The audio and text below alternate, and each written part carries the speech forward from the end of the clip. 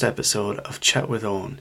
This is going to be a podcast where I talk to various different interesting and exciting people about their lives, the challenges they may face, and their work. Today we'll be chatting to Stephen Byrne, who's an Irish TV and radio personality. Stephen, how are you? I'm doing really good. Yeah, I mean, we're still within this brand new world that we're all trying to find out where our place is in it. But we're good. I'm good. Yeah, I mean, it's been in some ways it's been a long year, but it's also been a very quick one as well. Like I keep hearing things that happened in January. I'm like, what? That was 5 years ago. What are you talking about? That's not stop. But no, I'm good. I'm live with some of my best friends, and my sister is only a few minutes away, so we're easy for meeting up and going for walks and stuff at a social distance. So I've still got family, I've still got friends, and everybody's healthy, and it's been I can still work as well, so it's not been too so important at these times, like to be able to go out and do your walks and to be able to meet your family and all. It's just so blessed, absolutely blessed. 100%. So tell us a little bit about yourself. Oh well, I originally grew up in Australia, which a lot of people are like, what? That doesn't make sense. It doesn't. But my parents went over to Australia when kind of late 80s. Then, I was over there and grew up over there, and they got a passport out of me. And they'd always wanted to come back to Ireland because they're all Irish. My whole family are Irish. So they always wanted to come back here, I think, for education. I think that was just always like, and also to be around family and grow up around that. But then ironically enough, all my family pretty much moved to Australia when we came back. So take the hint, I think. Yeah, it's like, oh, really? Okay, I get it. You didn't like us that much. So yeah, I spent over there, and I kind of love that aspect of it, that, one, I have dual citizenship, so that there's always that option that I can live over there if I ever want to or anything like that. But also just having that sort of nomadic upbringing when you're young, it does make the world a much bigger place, and it does kind of give you that thirst to travel. So kind of had that from an early age. Then, I went to about 6 or 7 schools across my young years, because one, my parents couldn't get me into a school here because I think it was halfway through the year, and the only school they could get me into was a girls' school. So I went to a girls' school first off, only boy, yeah. It wasted on me. So that, and I was quite a shy child. Like I wasn't too outwardly eccentric outside of the house, or didn't make friends maybe the most, in the most easy ways when I was younger. But I probably tie that down a little to always feeling like there was something else, and obviously as I became a teenager was like, oh yeah, I'm gay, that's what it is. Yeah. So I think that was always kind of in the back of my mind, just kind of suppressing me socially somewhat. I never would have been the person that anybody would have thought would have ended up on TV or radio or anything like that in school, because I was so quiet. Really? So I was someone came up to me in TY in 4th year and was said, oh, are you the new guy? I was like, geez, I've been here for 4 years. So I was just, I seeped in, and I played football, so that made me a little bit fit in a little bit easier, and all that. A couple of schools, and then when I was 16, I kind of had always wanted to do stuff that was a little bit more kind of I guess creative, and do something in the line of acting or something like that. So I started a YouTube channel. Started that somehow, like it was at the beginning of YouTube. So YouTube started in 2005. I started my channel in 2006, so very, very early days, and it was not cool back then. There were no James Charleses or people like that were changing the game and earning millions of dollars. It was seen as like, what are you doing on the internet, you nerd, you loser? Like, it was a real aspect of that. Nobody got it, nobody could understand it, and people even, it was a sort of time when if you were putting any information on the internet, people were like, you're going to be gotten, someone's going to kidnap you. Like, come on, like, really? Like, that was just like the total, like, my mum didn't understand it, nobody did, but people that did understand it were thankfully RT, and they were putting together a YouTube show when I was about 17, and I was the only YouTuber in Ireland, so it made sense, and came in, had a meeting, did that show for a year and a half, and then I guess the rest of my career kind of followed on from it, and been working with RT and I guess other projects and stuff for 13 years now, which is mad. Wow. Like, to think that all came from a YouTube channel. Yeah. When you were making your videos, people around you, how did they kind of react to them? Not good. Yeah, I mean, definitely a few fights. Like my Really? mum wasn't. Yeah, my mum didn't understand it completely. Like because, and I get that because I was going up to my room. I wasn't going out meeting friends. I was up there till like 4 or 5 in the morning with the lights on when I had school at 9 a.m. And the leaving cert was obviously a year and a half away or whatever. She just her focus and worry was that I was going to go from this really studious and academic person, which I was. Like I got all A's in my junior cert to all of a sudden not giving a shit about school and just honestly putting all my efforts into something else. And I guess you want to think that your parents will encourage you to do those sort of things, but at the same time, she didn't understand it. Nobody got it. No, like I was in my room talking to people from around the world till 4 in the morning, and I think she felt like she was losing me a little bit, which is fair. Like I don't think if in that environment I would have totally understood it. So like family didn't really get it. They thought the videos were funny and they thought that it was like it was cool. And then when they saw the numbers kind of rising up and it was like millions of views and stuff, they were like, "Oh, okay, what's going on here?" But back then, like it was like the first time I was ever on RTE was like, whoa. But I could have got like 10 million views on a video or something, and my parents would have been like, "Cool." Do you know what I mean? It's like, but like, there might be 100,000 people watching this on RT, but it's more legitimate than what I was doing on thing. But in school then as well, people just didn't get it. I remember back in the days, like MSN, I'd have people being like, I made a video where I slagged off an airline in it or something, and I remember one of my friends messaged me going like, "They're going to sue you." Like, and just really just being like, that's like, why are you doing that? I'm like, of course, we were like kids, you know what I mean? So like, you'd say these sort of things, or I made a video about like people who were who stab you in the back and stuff like this. And that was a definite kind of aim at someone that I knew. And someone was like, "That's really mean to put that online, blah, blah." And what? Like, but we were teenagers, it was all and everything was tongue in cheek. And I never mentioned anybody with names. And I was just a kid who was finding himself a way to express himself in a way that he'd never found before. And I never expected anybody to really see it, because the internet for me back then was a really separate place to real life. Nowadays, you look on Instagram and everybody's there. Your mum's a content creator if she has an Instagram. Everyone is a content creator. Whereas back then, nobody was. And it was an all little secret world. And yeah, it's just one day I was put on the front page of YouTube, and that meant that if you had back then a Google homepage, they used to call it, they used to put the featured video on google.com, and a lot of people had google.com as their homepage on their browser. So it was like, I was automatically, I think that video got like 1.4 million views. And it was just like, there you go. In a day, everybody in school knows. Everybody's aware of what's going on. And that next day in school was quite nerve-wracking. Really? So even a teacher said it to me. I was going around collecting money for a third world support group that I kind of worked with in the school, and I went to class, and the teacher was like, he was a bit of a strange guy. He was like, "Come here, come here, come here," and I went over to him, and he just went, "I saw you last night on my thing, and I couldn't get rid of you. I couldn't get rid of you." And I felt really intimidated by that, to be honest. I was a bit like, the one, there's a classroom of people like looking at me going, what the hell's going on here? But also, but I mean, it started to get easier then. And I actually left school because I didn't feel like I could do all that with the friend groups that I had. They weren't narrow-minded. And I'm friends with some of them now, in a sense of I've seen them over the years. I wouldn't hang out with them, but I just didn't think I could do YouTube within the realm of the school I was in. But then also at the same time, it didn't feel like I could come out within that environment either. Maybe because I'd been there for so long and I felt like the lie had been told, so I needed to move somewhere else to start new. So I left in sixth year, and that was luckily when I'd already started in RT and all that. But yeah, it was definitely it was a different world completely. It's like I always compare it to like being everything back then that I did back then was uncool, but now is shit hot, and it's so annoying. It's like I was a YouTuber and everybody wants to be a YouTuber, and now, like, yeah, of course it's so cool to be gay now, and it's like all these, everyone loves the gays. It's like back then it was like, no, I'm gonna be burnt at a stake. Like, so it's a different world, but I'm delighted because in a way, I guess with the YouTube stuff I sort of paved a little bit of the way. 100%. 100%. So if you weren't, doing what you're doing now as a presenter on both radio and television, what do you think you'd be doing if any other career?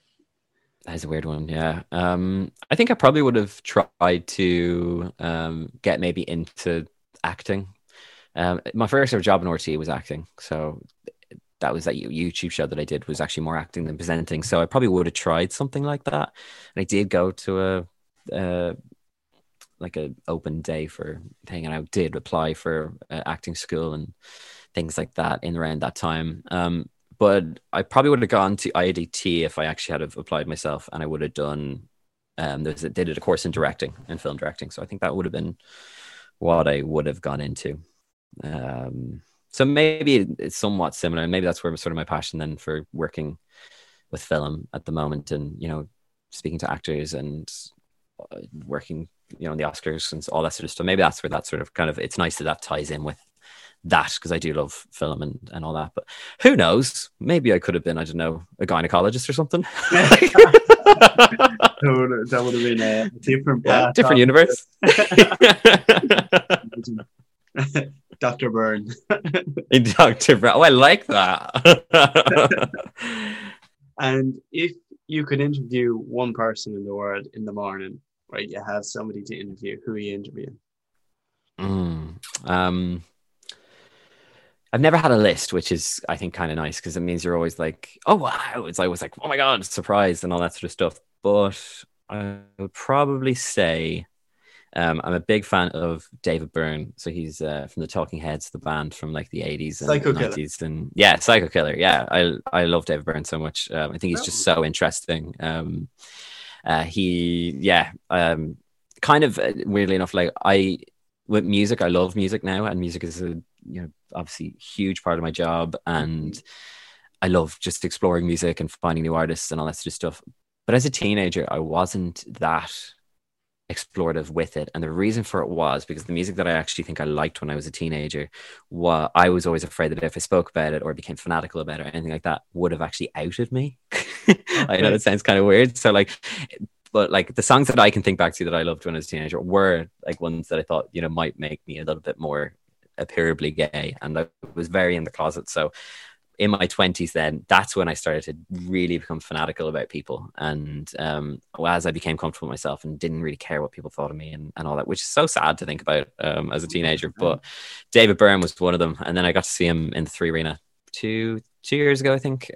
This show American Utopia, which is just an incredible like live performance. He's a mastermind of putting on a show, and just all the hits from Talking Heads and then new ones from his new stuff. And I have a painting of him over there, and so I think I'd love to, and just so interesting.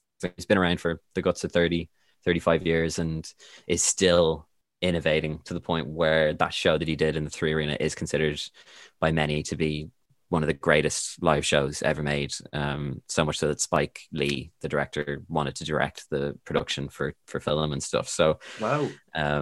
So him, and he's just, I think he's just, his mind is like, he's got like the sort of mind of, in a way, like David Lynch or someone like that, who made obviously classics like Twin Peaks and stuff. I'd like to talk to David Lynch as well. That'd be cool. Yeah. So if you had somebody to interview you in the morning, who would you want to be interviewing you? I'm gonna go a different way with this, and say my best friend Faye, because she's the only one who I would actually say things to. She could get everything out of me that people would want to get out of me. Or am I supposed to say you? Is that what I'm supposed to say? Don't say me. I've been lucky enough to interviewers. Like I've interviewed Colbert, I've interviewed Conan O'Brien, I've interviewed Oprah Winfrey. So I've like had that kind of aspect of, and it's funny when you do interview people like that, they do start to flip it around on you because they are used to being interviewed, so to interviewing people. So it does become this like two-way dueling of questions back and forth. And it's very funny. But where did you grow up? I mean, did you grow up? yeah. It's like, what about you? What about you? But yeah, it makes it good fun. I think someone like that, or I mean, in the grand scheme of things, like obviously to be on something like Graham Norton would be so much fun. So, and that's just, for the experience, like that would be amazing. And he's a lovely guy. He offered me a backer on his bike once. I was like, I don't know, I'm good. No, we were the only ones in a cinema together in central London, and we got out of the cinema then, and I was like, I just wanted him to know that I was Irish, just because I was like, oh, I might have a conversation then. And I was like, what do you think of the movie? And he was like, shite. I was like, yeah. And then he was like, where are you off to? I was like, oh, I'm just around in whatever hotel around the corner. He was like, do you want to back her on the bike? I was like, no, I'm grand. But I loved, he was on a push bike. He had his high vis, and, you know, he's cycling around London. No fancy cars or anything like that. It was like, fair play to you. Yeah. Too right. That's really humble. Yeah, really endearing as well. It Just seems like that yeah. kind of character, though. What's it like to be a TV and radio personality? It's weird now, because I was only thinking the other day that, you know, I'm 13 years doing it, which is nearly 50% of my life, which is mad. Like, that's crazy. I'm not like I'm only 30, but like 30 is young. So in that kind of, to think that like for half of it, it's been, at least including YouTube, on some level of camera is mad. It's lovely. I do like, I love doing things that I'm able to challenge ideas, be it like through documentaries and stuff like that. And then radio is such an incredible medium, because it can make, you know, you feel like a community when people are really reacting to something that you are talking about on air. It just feels like this togetherness, especially in times like this. It does feel like, you know, you can feel the people listening, and, you know, you try and talk to one person through the thing, but it's such a lovely kind of, yeah, it's a nice thing to be able to open that mic and just know that maybe for someone, you know, it might make them a little bit less lonely. And then for you as well, it's like that feedback of people coming and texting in, or, you know, saying something on Twitter, or even just knowing that people are listening. It's just such a lovely thing. I don't think too much about the outside kind of thing of, you know, maybe, you know, people knowing who you are or anything like that. Like, that would never be something that you know, I'd crave in any sense. It's actually one of the reasons why I stopped YouTube back in the day, because I just couldn't take that level of intrusion that was there, because YouTube's quite a fanatical space, and I like you had a lot of influence over people when it was really, really big, and that scared me. Like, it maybe did make me double think everything I said, in case it was interpreted a different way, and not to be taken against me, but that it could possibly, you know, make someone do something or think something or all that. And that pressure really scared me. Yeah, it's a certain amount of power that somebody has. Yeah. Well, and I'm just I'm not made for that at all. Like, so, I mean, the people love that and they crave that. And I know that. And at the time, like, I was seeing someone who was a YouTuber as well, and they really loved it. They loved that aspect of just being able to direct people to do something. And oh God, it made me so nervous. And then it also made me so nervous just like questioning who my friends were at the time because of it, and all that. And I didn't like it. And not even, but even friends on YouTube being like, is this all about numbers? I always used to say, what good is a friend if the friend in the end is to get you to trend? Because, and I felt that around on a number of things. And also I think I had a major imposter sort of syndrome around it as well. So that was, so that's never something that I would crave. In fact, I would shy desperately away from it. And definitely in my later years, like, I love radio, I love making things, but I definitely want to get into making more things in terms of documentaries that I'm not the center of and I'm not presenting, because obviously that opens it up to exploring a lot of other things. But then there's loads of cool shit. I get to go to the Oscars, so yeah. But what was I going to say? What's it like now with COVID? Like, is it harder or easier to be a radio host?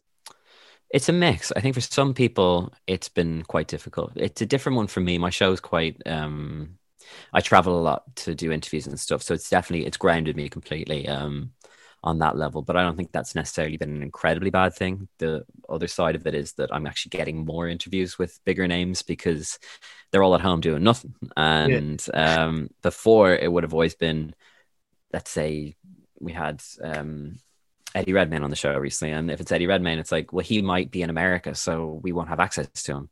Whereas now it's like, if he's in America, we have access to him, or we have access to, you know, whoever it is, because they can just get it on a computer. And it was never something that was thought of before, because I think it forced us into this, and I can actually see this becoming a little bit of the norm, which is a good thing. But also, definitely miss the travel side of it. So that changed my kind of day to day. But a lot of people were broadcasting from home, and they did an excellent job, like Owen and Darren.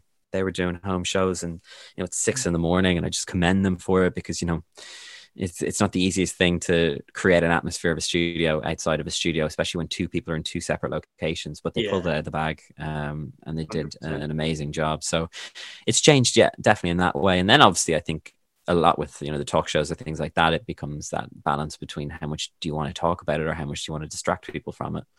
And people want information and people want to have discussions about things that are happening right now, but also I think people do need that escape, and radio is a good place to pull people out of that. So yeah, it's changed it massively. And then on just a production level, I haven't seen my producer in 6 months, 7 months. Is that She's a good thing? producing. No, I love her to bits. And she's producing through WhatsApp. So it's like I have the WhatsApp thing open. She's listening at home, and I'm getting notes and getting kind of directions and all that sort of stuff through that. And so there's that level of isolation with it as well. But I'm very lucky that I can work and I can go into studio and I can feel like I'm not trapped kind of in my bedroom or anything like that. And then even just being able to have a job is a blessing. So it's changed, but it hasn't changed in a horrific way or anything. What's been your favorite interview to do? So who ever? Yeah. Your whole I think on a scale of just it being what the hell, Oprah is definitely up there as like what like, because that's Oprah and she doesn't exist in real life, she's an anomaly. So I think that, but I think if I think back to kind of ones that were really special to me, favorite for fun was Jack Black, because we ended up singing tribute together, which was just gorgeous. And that's something I'll always remember. Or for me, just as a film fan, Steven Spielberg is just the god of cinema. So that was that's what next was level. It like to sit down with Steven and talk about like Post? Yeah, it was just talking about that in the film and was just like, what? And then also talking about like his time in Ireland, Saving Private Ryan, and how much he loves it here, and I mean, it's out of body sometimes. Like, I do watch movies all the time, and all the actors are kind of there and stuff, and then at the end of it, I'm like, oh, I've met everyone in this film. Do you know what I mean? Like, that happens sometimes. You're like, because it doesn't feel so real. Like, I forget who a lot of people I've interviewed at this stage because there's been hundreds, but it's out of body somewhat. Sometimes you have to do that to not to psych you out, especially if it's someone so big, and it can be over in a flash. Steven Spielberg was like 9 minutes, so it's like, whoo, you're in and you're out, and that's long sometimes for an interview. I had Robert Downey Jr. for 2.5 minutes once, like 2.5 minutes. Hi, how are you? Bye. Like, woo, that went great. So you shot Playing Straight. Yes. So what was that like for you as a football fan as well, and like personally for you to record that? What was it like? Can we put this on, will I? Will I put that on? No, that's amazing. I obviously played football when I was younger, loved so much. I always feel like it's what bonds me to my dad as well, and we've gone on some amazing trips like as well to football matches all around the world. And yeah, but for me, like, growing up, football was a blessing and a curse. I loved it, I was good at it, and then I started to realize that I was gay. And once I started to hear those sort of slurs on the pitch, not towards me, or sometimes maybe towards me, but not actually suspecting that I was, it just really started to push me back into a low in confidence. And that's why whenever a striker in the Premier League or anyone just loses their confidence, I'm like, I feel you, man. I feel you, because I was top scorer in the league and all that sort of stuff for years. And then all of a sudden, as this happened, like, I was shit. It just blew. I had no confidence in front of goal, like, at all. And it was the voice behind me of someone going, I never had teammates that were like, hard luck. It was always, what the fuck? Yeah. So once, just toxic. And I remember one time I missed someone called me the F word, gay slur, and that just solidified into my head. I was like, and I wasn't out, nobody knew, but I was just like, oh. So it really just made me as a teenager, just sort of start to drift away from the sport, which was such a sad thing because it was my life. I collected all the sticker albums. Football Manager, I wasted probably about 2 years of my early life on that. Like, do you know what I mean? I just love. Yeah. And like one of the greatest days ever was the first day that my dad brought me to Stamford Bridge. And like, Oh I yeah. remember it so well. Like, it was just such a gorgeous day. And I got to meet the players after. And I got to meet Zola and Good That Johnson. And experience alone is just second to none. Like my dad, literally, the reason there's a Bristol City shirt there is my dad brought me over to Ashton Gate. Like it's an amazing experience. And to do it with your father and all that, it's just so lovely. And I know that it meant so much to my dad as well. And it was just, and we stayed over in the Stamford Bridge Hotel, and it was just lovely. I always remember because my mum was so pissed off about how much money we spent. Yeah. But it's football, you need to. You need to. So yeah, with that, so I always thought about doing something around it. And then there was this article that went out in the Sun, I think it was, or the Star over in the UK, one of them, or the Mirror it could have been. And it was two footballers about to come out next year. And then nothing happened. And I was like, one, I don't like that article because it's just like sensationalizing this in a major way. And then also, like, it was quite triggering for me. Like, but like at that point, I'd started to get back into football again. I was playing five-side again. I was like, oh, I miss this so much.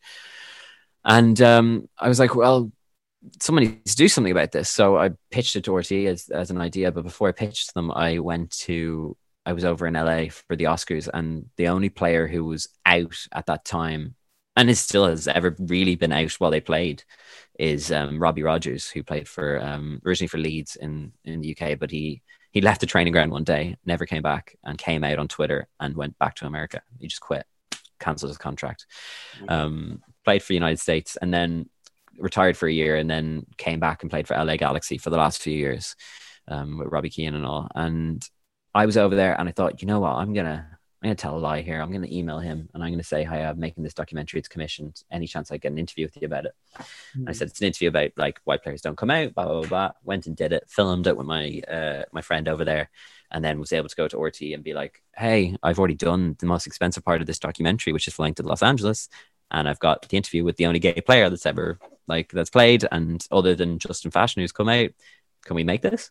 And they were like, well, I mean, it's a no-brainer now. So yeah, literally, it's amazing that little detail could have pushed it. Could have changed, yeah. Could have pushed it. They might have been like, nah, that's gonna cost at least like I don't know, 10 grand in terms of hotels and flights and all that sort of stuff. You're like, oh, so that was all done.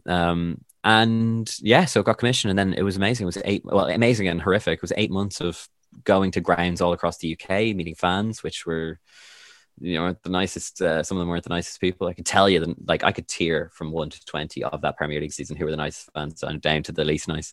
The best is Arsenal, weirdly enough. Really? But middle of London, I guess, very progressive in that sort of way.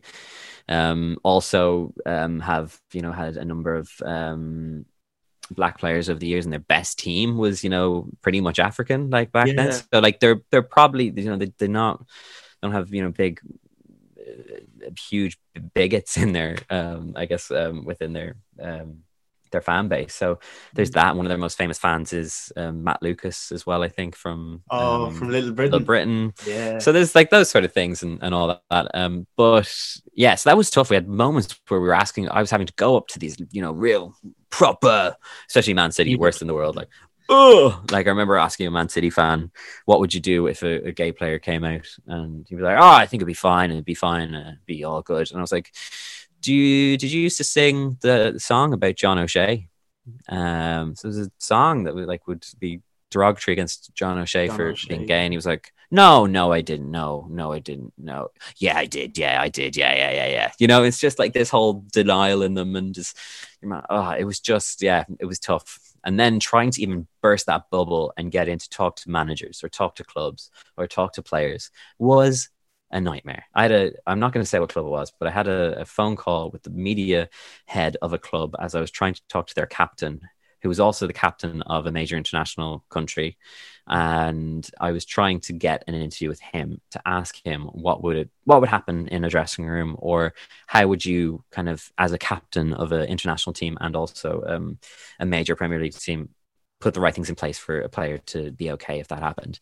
And the a media communications director was just said something very like along the lines of, I don't think we need to talk about this. I don't think it's an important topic. I don't give a shit who my players are Mm. fucking. If you want to bleep that, I don't care. But like, who are my players are having sex with, basically. And I was just like, I went straight back to him and I was like, do you know what? When I think about my parents and their relationship, my first thing, headspace doesn't go to my parents riding. My parents, it goes to love, Exactly. relationship. That's what we're talking about here. You know, it just shows that the first thing that you're thinking about when you think of gay people is them having sex with each other, which is completely and utterly is part of a relationship completely. But it was just in my head. It was like, that is literally just shows your prejudice right there. That the first thing you think about is two guys in bed together. And that's not what a relationship is. And that's why when you talk about marriage and you talk about equality along that,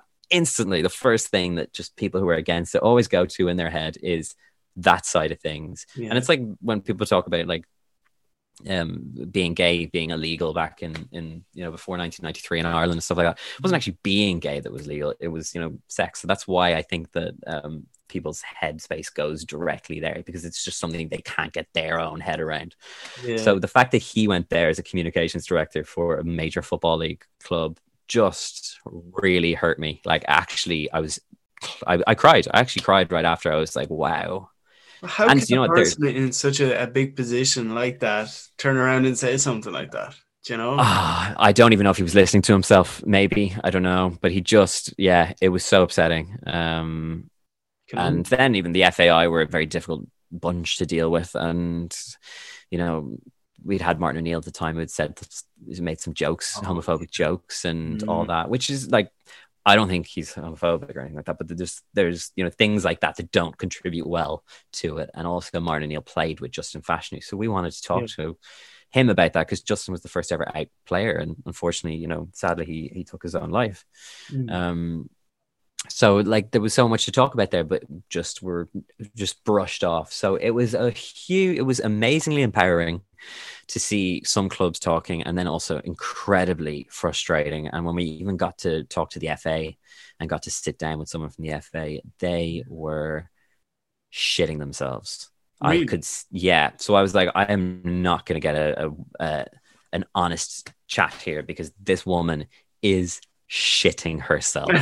Because like she was like, yes, obviously, because they'd had these like 5 meetings. They're like, we're gonna have to answer these Irish people who won't shut the fuck up and leave us alone.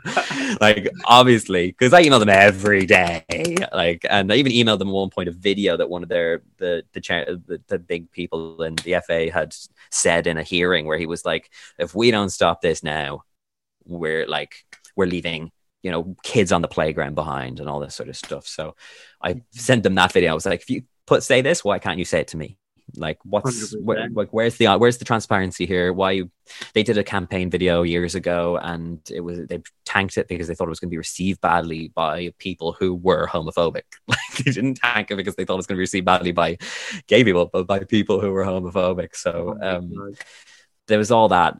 So it was a tremendous learning experience as well, to do it as my first documentary, and also did it with a very good friend of mine who directed it and all that. So amazing. And then also just, being able to go to football matches as a job was quite lovely. It wasn't I got to go to the Tottenham Chelsea game that won Leicester the Premier League. So that was that was nice. In September 2017, you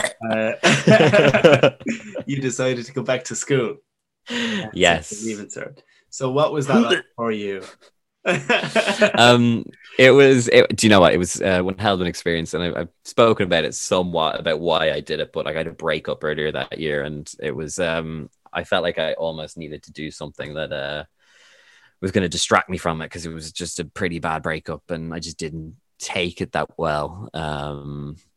And my confidence and everything was just shot. It was like a 3-year relationship. So I think I needed to do something to distract myself. And it was an idea that I'd always had, because when I was younger, I never opened my Leaving Cert results. I shredded them before I opened them. And I did that because I had felt like I failed, and I just didn't want anyone to see them, and that was around the YouTube time, and I just was ashamed somewhat, and I came out a month before my leaving cert. So that whole 6 months was just a very turbulent time, and I was seeing someone when I was 18 or 19 doing my leaving cert that my parents weren't very supportive of, and not because it was a gay relationship, but because he was a dick.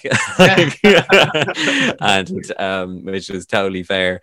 So in that sense, that year was just kicked off this very turbulent kind of 12 months.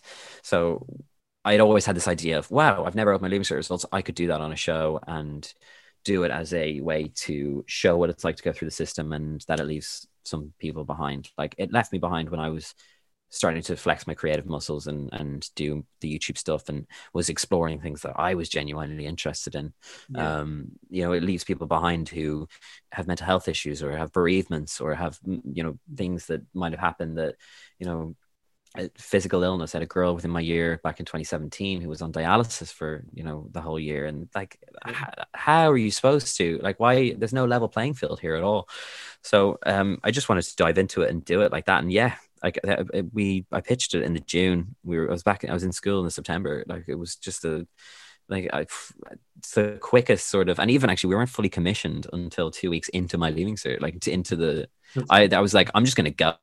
I'm just going to go to school. And then if they don't commission it, I'm like, well, I went to school. So like, you might as well commission it. Like, come on. So we just started filming, and then it was finally put through. But it was an amazing experience. It gave me such an insight into the emotional intelligence of young people, and how the system doesn't work for everybody, but it does for others. How you can apply yourself to it. The importance of teachers and the compassion from teachers is huge, and how a good relationship with a teacher and the ones that are rooting for you is important. But then, in some schools, people don't have that, and they don't have that sort of, feeling that their teachers care. So yeah, it was a major learning experience, and I would never ever do it again. But it was great, and it was I liked also the fact that, like, people were like, whoa, that was nice. It was a nice sort of, at a time when I felt incredibly low and I wasn't going through the best time because of the breakdown of a relationship and all that, I really needed people to kind of tell me that I was doing something good, and that was really important. Yeah. So have you any big projects coming up? Yeah, I'm at the moment, like, because obviously there was a documentary in for commission back before this all happened. I was going to become a drag queen, but I don't think that's going to happen because we don't have live shows. We can't do performances and all that. Yeah. So that was the idea. Yes. So fingers crossed. I mean, it'd be amazing. It was kind of like the idea of, like, when I was younger, drag and things like that, when I wasn't too comfortable with myself, even Pride would have just made me feel like, even like even around the referendum and stuff, like, Panty was incredible. Like, there was just elements of it that I was like, oh, but that doesn't represent me. Bullshit. Yes, it does. Like, back then it made me feel a little uncomfortable because I was like, but it doesn't. And that wasn't anything to do with anybody else. That was my own internalized homophobia. That was my issue. So but to be fair, exploring that kind of came with the environment. Yeah, 100%. That came from, the football side of things and all those sort of different things. But like, now it's like, no, I love that. Give me the flamingos and the glitter and all that side of it. And, there's a different part of me, which is I like other things as well. But we're all human. We're all complex like that. So I wanted to kind of face that, why I felt like that at a certain stage, the internalized homophobia that a lot of young people have. And, which, like, in the community, there's a lot of, like, mask for mask, people wanting to just like have I just only date guys who are men and all this. Like, shut up. Like that's so discriminatory. And like, I date people, like, you know what I mean? Like, that's where, like, I'm at. So like, it's looking at that side of the community, and then also exploring toxic masculinity somewhat through the veil of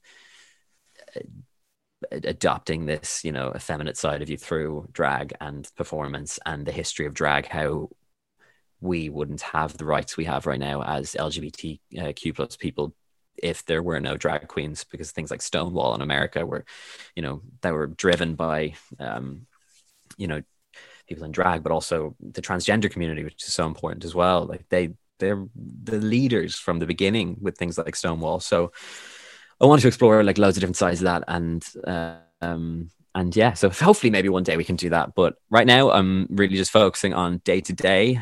Breathing is a really big achievement. So there's that, and then just maybe pitching something soon. I have a few good ideas, but the drag one for me was a good one because it was like I don't have to do something that's incredibly personal. All my other documentaries have been like, here you go, here's why I'm sad. So I have one in my arsenal that I know would be incredible, but it is again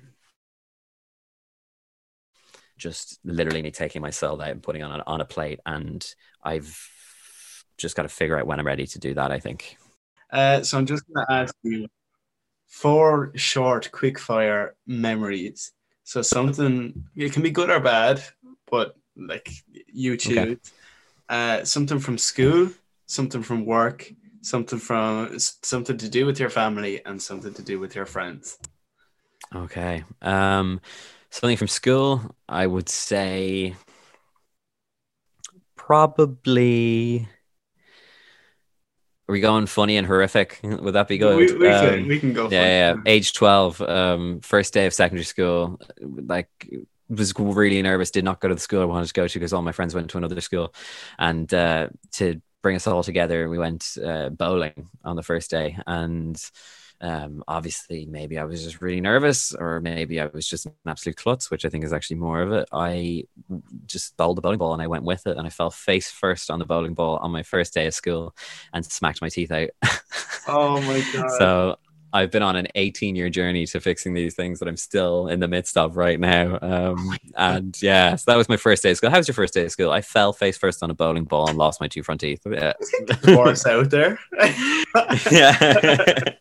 But that's definitely middle of the road. Yeah, probably worse.